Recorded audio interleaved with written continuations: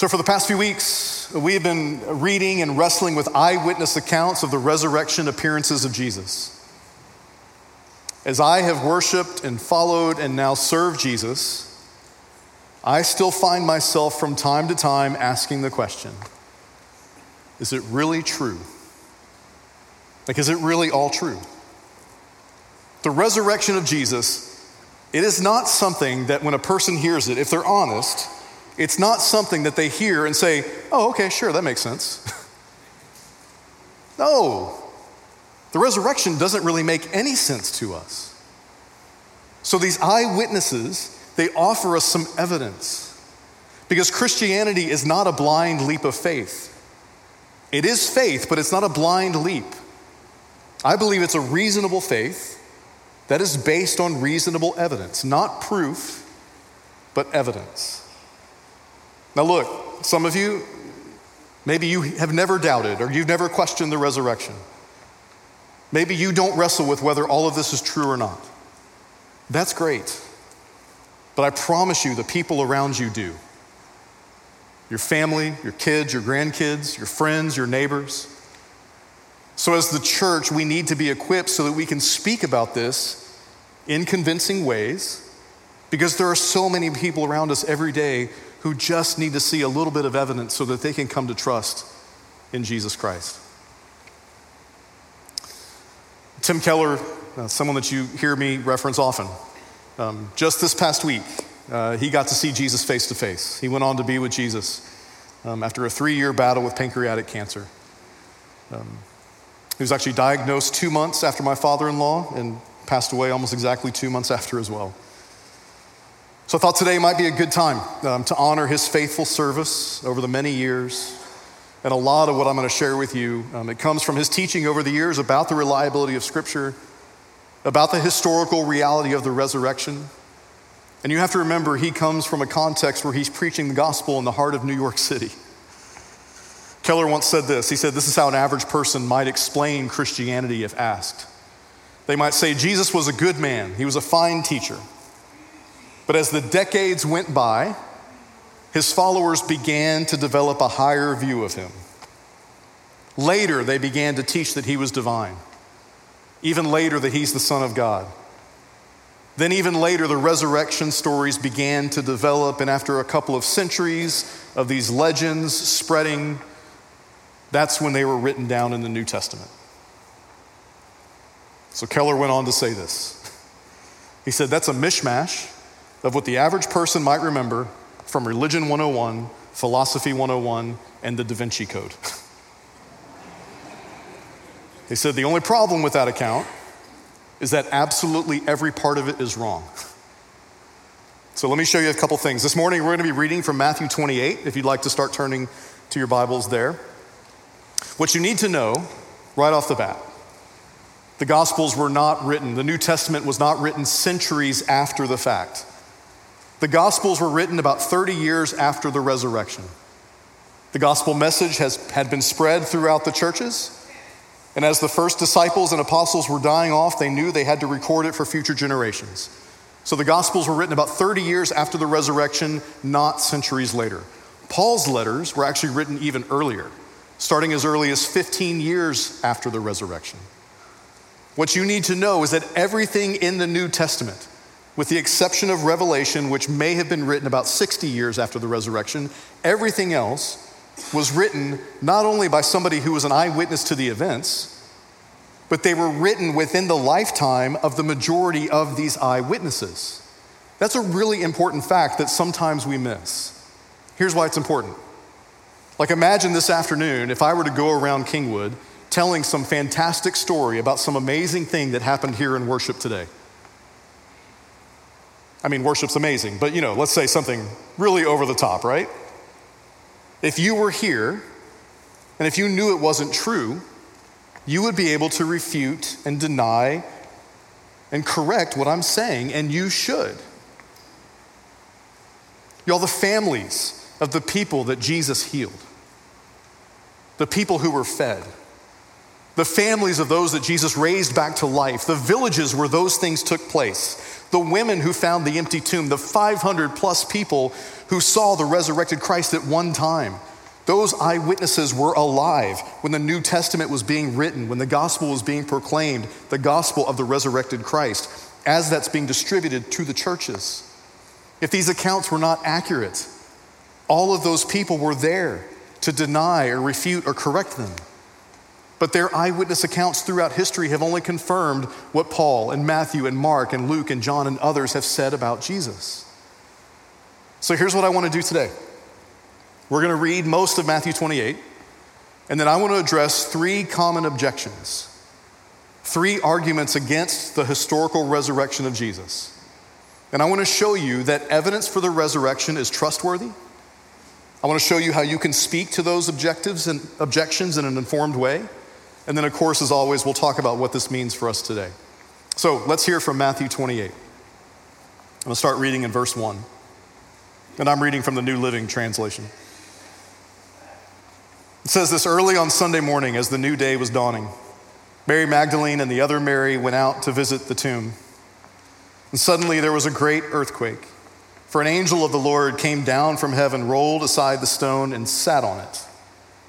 His face shone like lightning, his clothing was as white as snow. The guards shook with fear when they saw him, and they fell into a dead faint. Then the angel spoke to the women. "Don't be afraid," he said. "I know you're looking for Jesus who was crucified. He isn't here. He's risen from the dead, just as he said would happen. Come and see where his body was lying.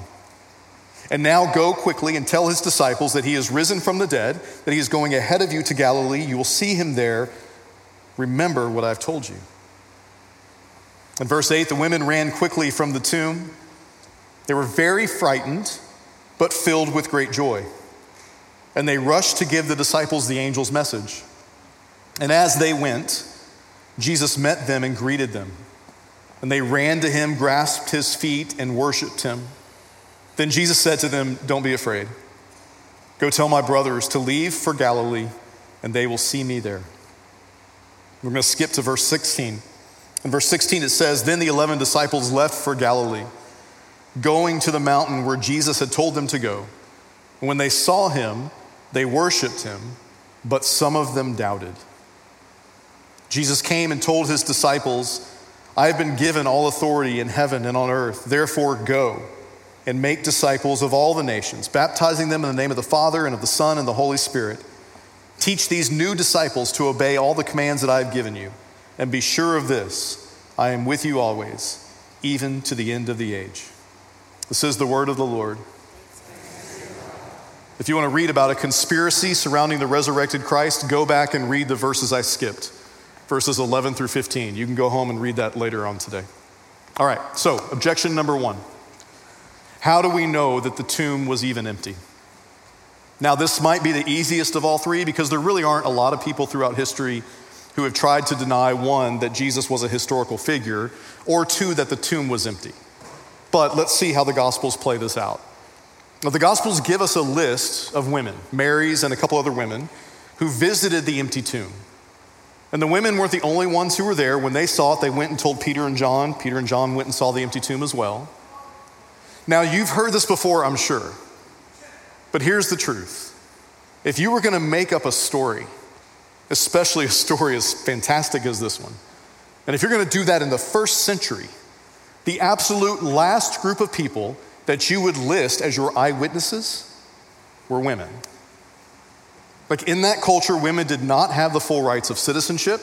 Their testimony was not seen as valid. The witness of one man would outweigh the witness of 100 women. Not saying this is a good thing. I'm just saying that's how it was. And if you're going to make up a story like this, you wouldn't have a group of women serve as your eyewitnesses. Unless it's true. Unless this is just how it happened. And I have to tell you, this fact gives me great evidence and confidence in the integrity of everything the gospel writers wrote.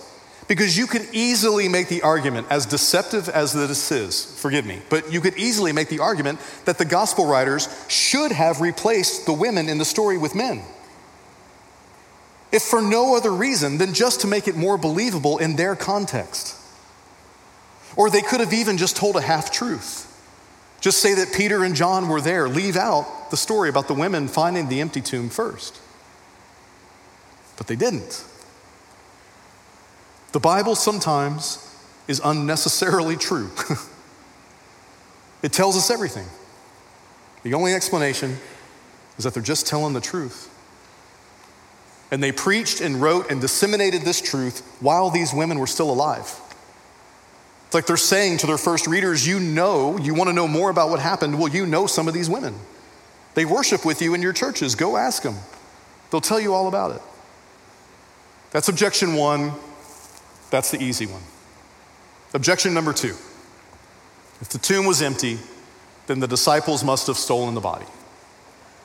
So I want you to hear this. This is from Matthew 27.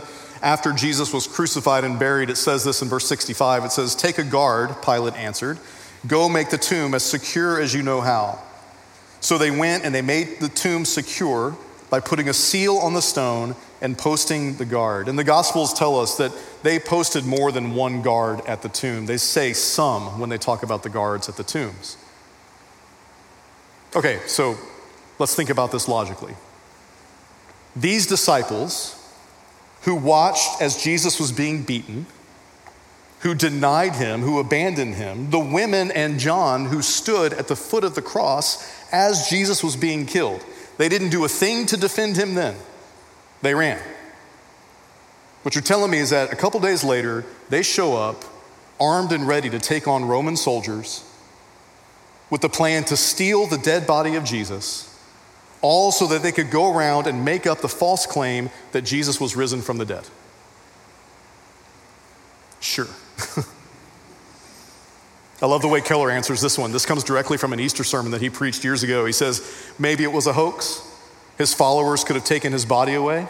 And one thing I loved about his preaching is he was incredibly sarcastic. And he had this very deep voice. So when he said that, he said, maybe it was a hoax. His followers could have taken away the body. In the middle of New York City, he goes, right. Sure, that's what happened. He said, and then hundreds and hundreds of liars went on to live lives of compassion, courage, and sacrificial love that changed the world, and then they died for a fraud that they committed. No, Keller says. I don't think so.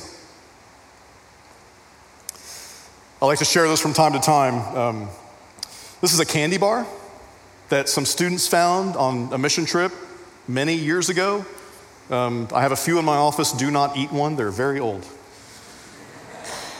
It's called the Last Supper bar, as you can see from the picture.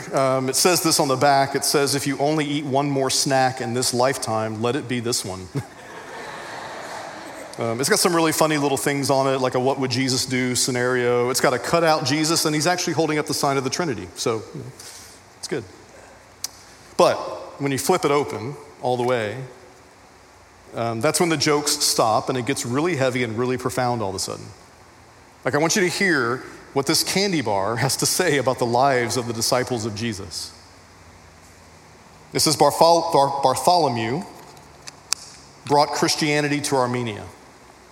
After converting the Armenian king, he was flayed alive and crucified upside down by the king's brother. There's a couple Jameses. One of the James, called James the Lesser, he preached the gospel in Lower Egypt, where he was beaten to death with a club. Andrew was crucified in Greece on an X-shaped cross, deeming himself unworthy to be crucified in the same manner as his Savior. James the Greater, John's brother, he evangelized throughout Spain and Portugal. Herod Agrippa had him beheaded in Jerusalem. And y'all, it goes on and on. All they had to do was stop. All they had to do was stop evangelizing. The story of Philip, who was also crucified outside the gates of the city of Ephesus. They crucified his two daughters in front of him before they crucified him.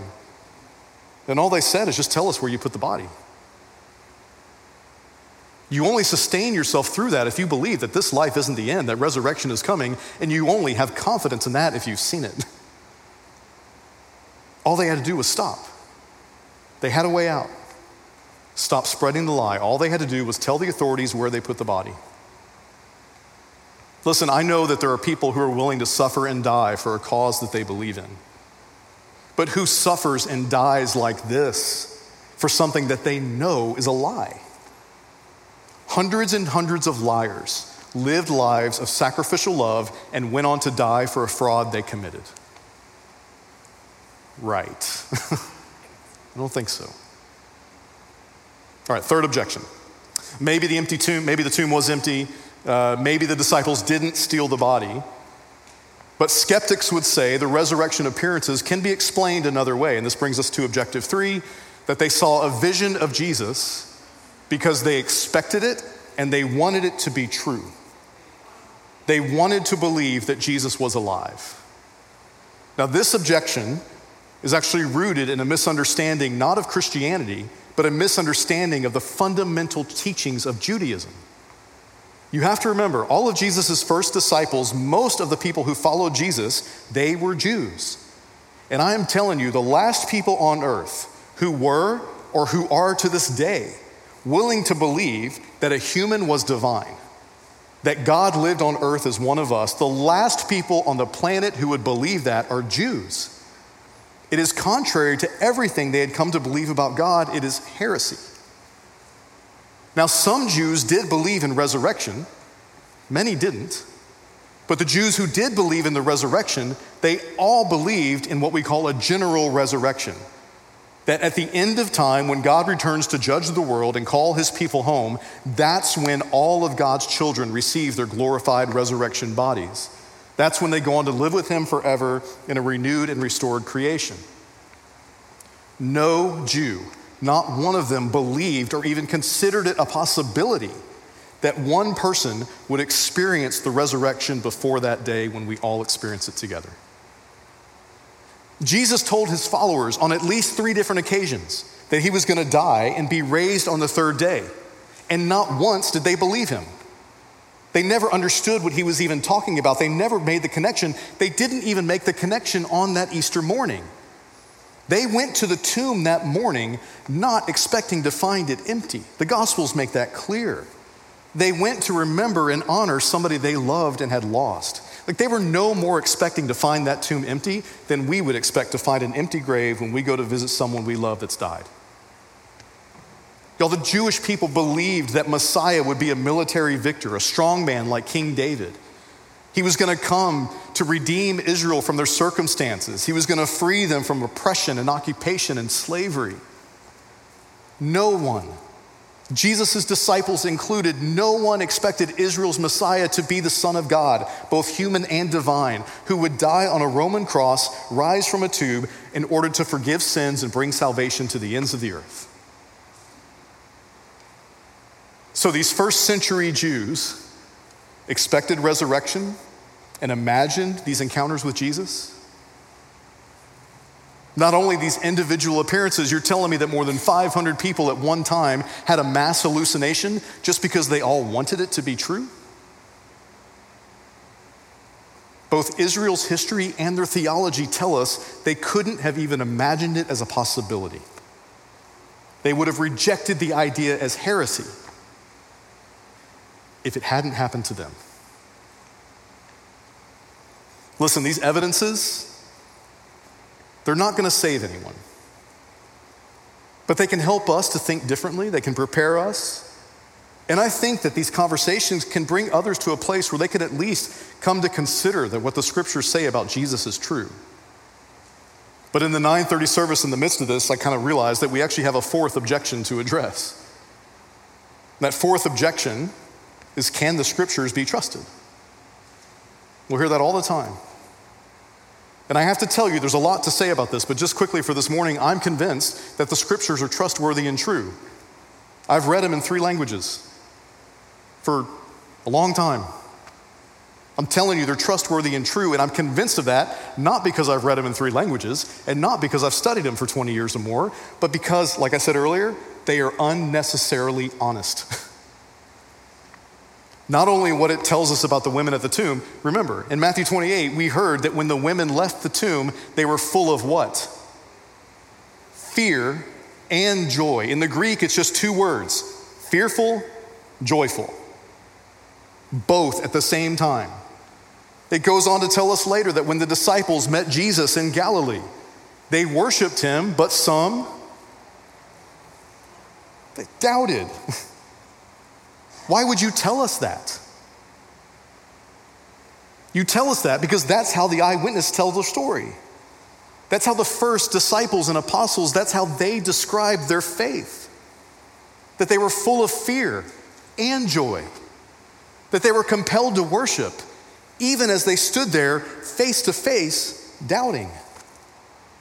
And I'm telling you, I find such comfort in that unnecessary honesty because I think that's the most honest way that you can describe real faith on this side of eternity. 1 Corinthians 13 tells us that now we see like we're looking through a fog, we see through a mist. One day we'll see clearly face to face. I think this is the best description of what faith is like right now. Have you ever had doubts? I don't see a lot of nodding heads. Have you ever had doubts? I am telling you, you're in really good company. And I'm also telling you that you don't have to have all the answers. When I ask people why they're afraid to share their faith with others, there's a number of reasons, but one that always comes up is I'm afraid I won't have the answers to their questions. You do not have to be able to answer or address every objection. What you need to do is start by just asking yourself, do I have enough evidence to trust? Can I worship even in the midst of my doubts? And I'm telling you that if the answer to that question is yes, Jesus himself says that even a mustard seed faith like that can be used by God to move mountains. The faith of the apostles, of faith that worships in the midst of doubt, that experiences fear and joy, that faith has already changed the world. And I'm telling you, God's not done yet. That work continues through you. So maybe the best evidence that we can give for the resurrection, the best proof, the best answer we can give to all of the objections for the Christian faith is to simply live every part of our lives as if this is really true. I had a professor who would always say, he was a pastor too, he would tell his church, he would say, you tell me you believe the orthodox truths of Christianity, but you live as if it's not true. Maybe one of the best evidences we can give is a life lived as if it's really true. That's what the first followers of Jesus did. That's how they changed the world, and that's the challenge for us today. And listen, this is a little heavy. We're almost to the end, but there's an author named Brennan Manning. He once said this, and this is going to sound harsh, but at least from my perspective, it rings true, from my generation and the ones coming after. He says, the greatest single cause of atheism in the world today is Christians who acknowledge Jesus with their lips, walk out the door, and deny him by their lifestyle. He says that is what an unbelieving world simply finds unbelievable. Someone else once said that the best evidence for the gospel is a transformed life. Seeing somebody as they were and seeing somebody who they are on the other side of receiving Christ and the Holy Spirit. Y'all, we will be faithful witnesses to the resurrection when we can not only confess and acknowledge him with our lips, but when we can walk out this door, when we can go out into the world and put on display what we confess to be true by the way that we live. These are just some of the objections that we often face when the gospel meets an unbelieving world. There are others, plenty of others. But being equipped to speak intelligently and reasonably about these, it's at least a good start. But just making the argument for the resurrection of Christ, y'all, that's not going to be enough for most people.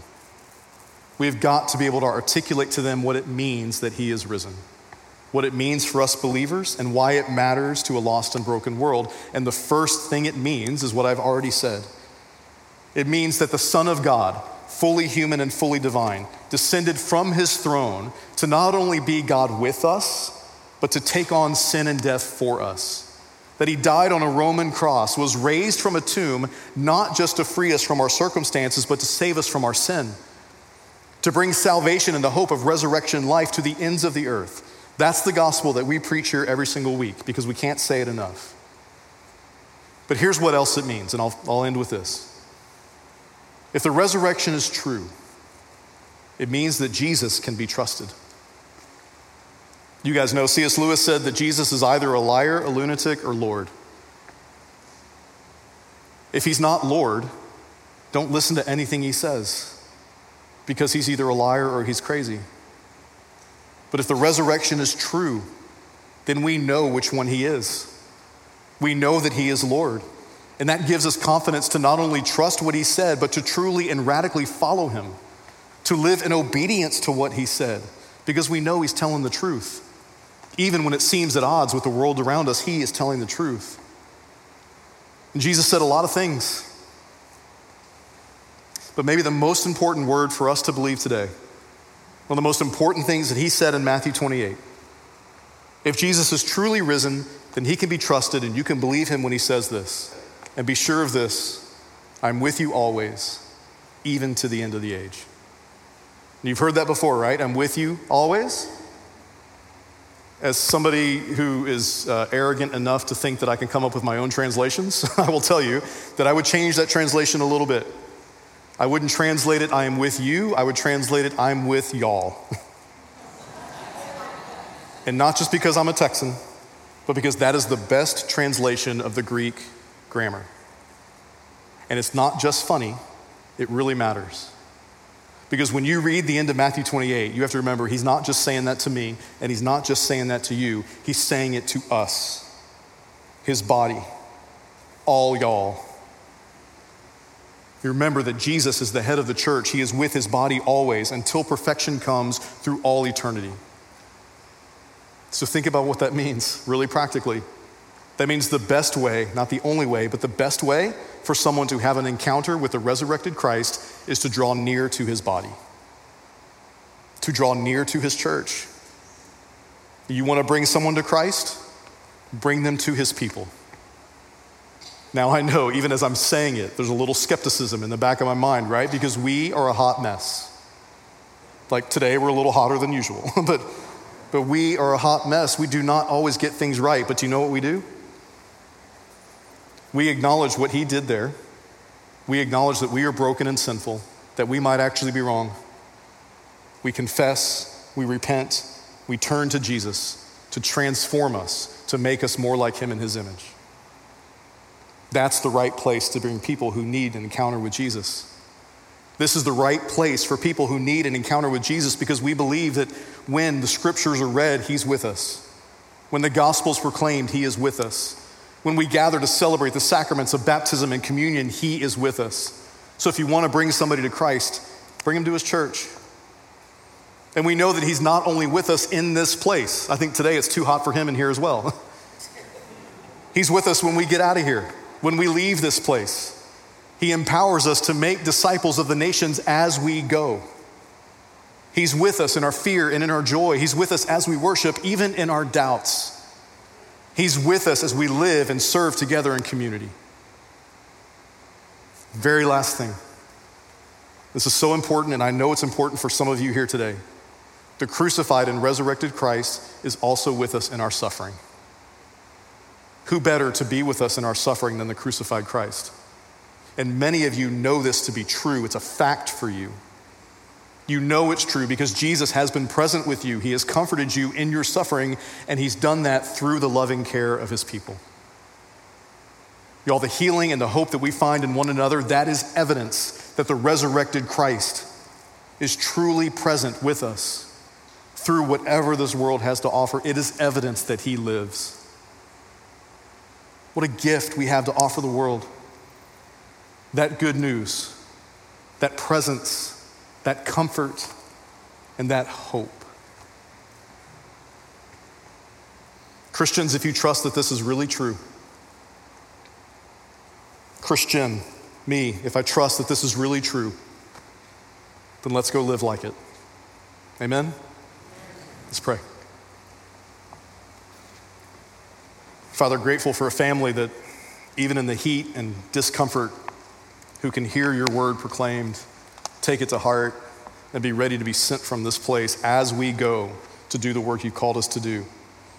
So give us courage and confidence that when we face objections, when we face, even for us, what seems like persecution in this world, that we wouldn't be afraid, that we wouldn't be worried, that we would trust you. That we'd know that there are answers to these questions. And that one of the most effective ways that we can give those answers is by living our lives as people who believe it's really true. So equip us with the words to say, equip us with a love that's demonstrated by the way that we live, and send us out into the world today to be vehicles of this hope and comfort and peace that you provide. And we pray all this in the name of Jesus Christ our Lord, and all God's people said, amen.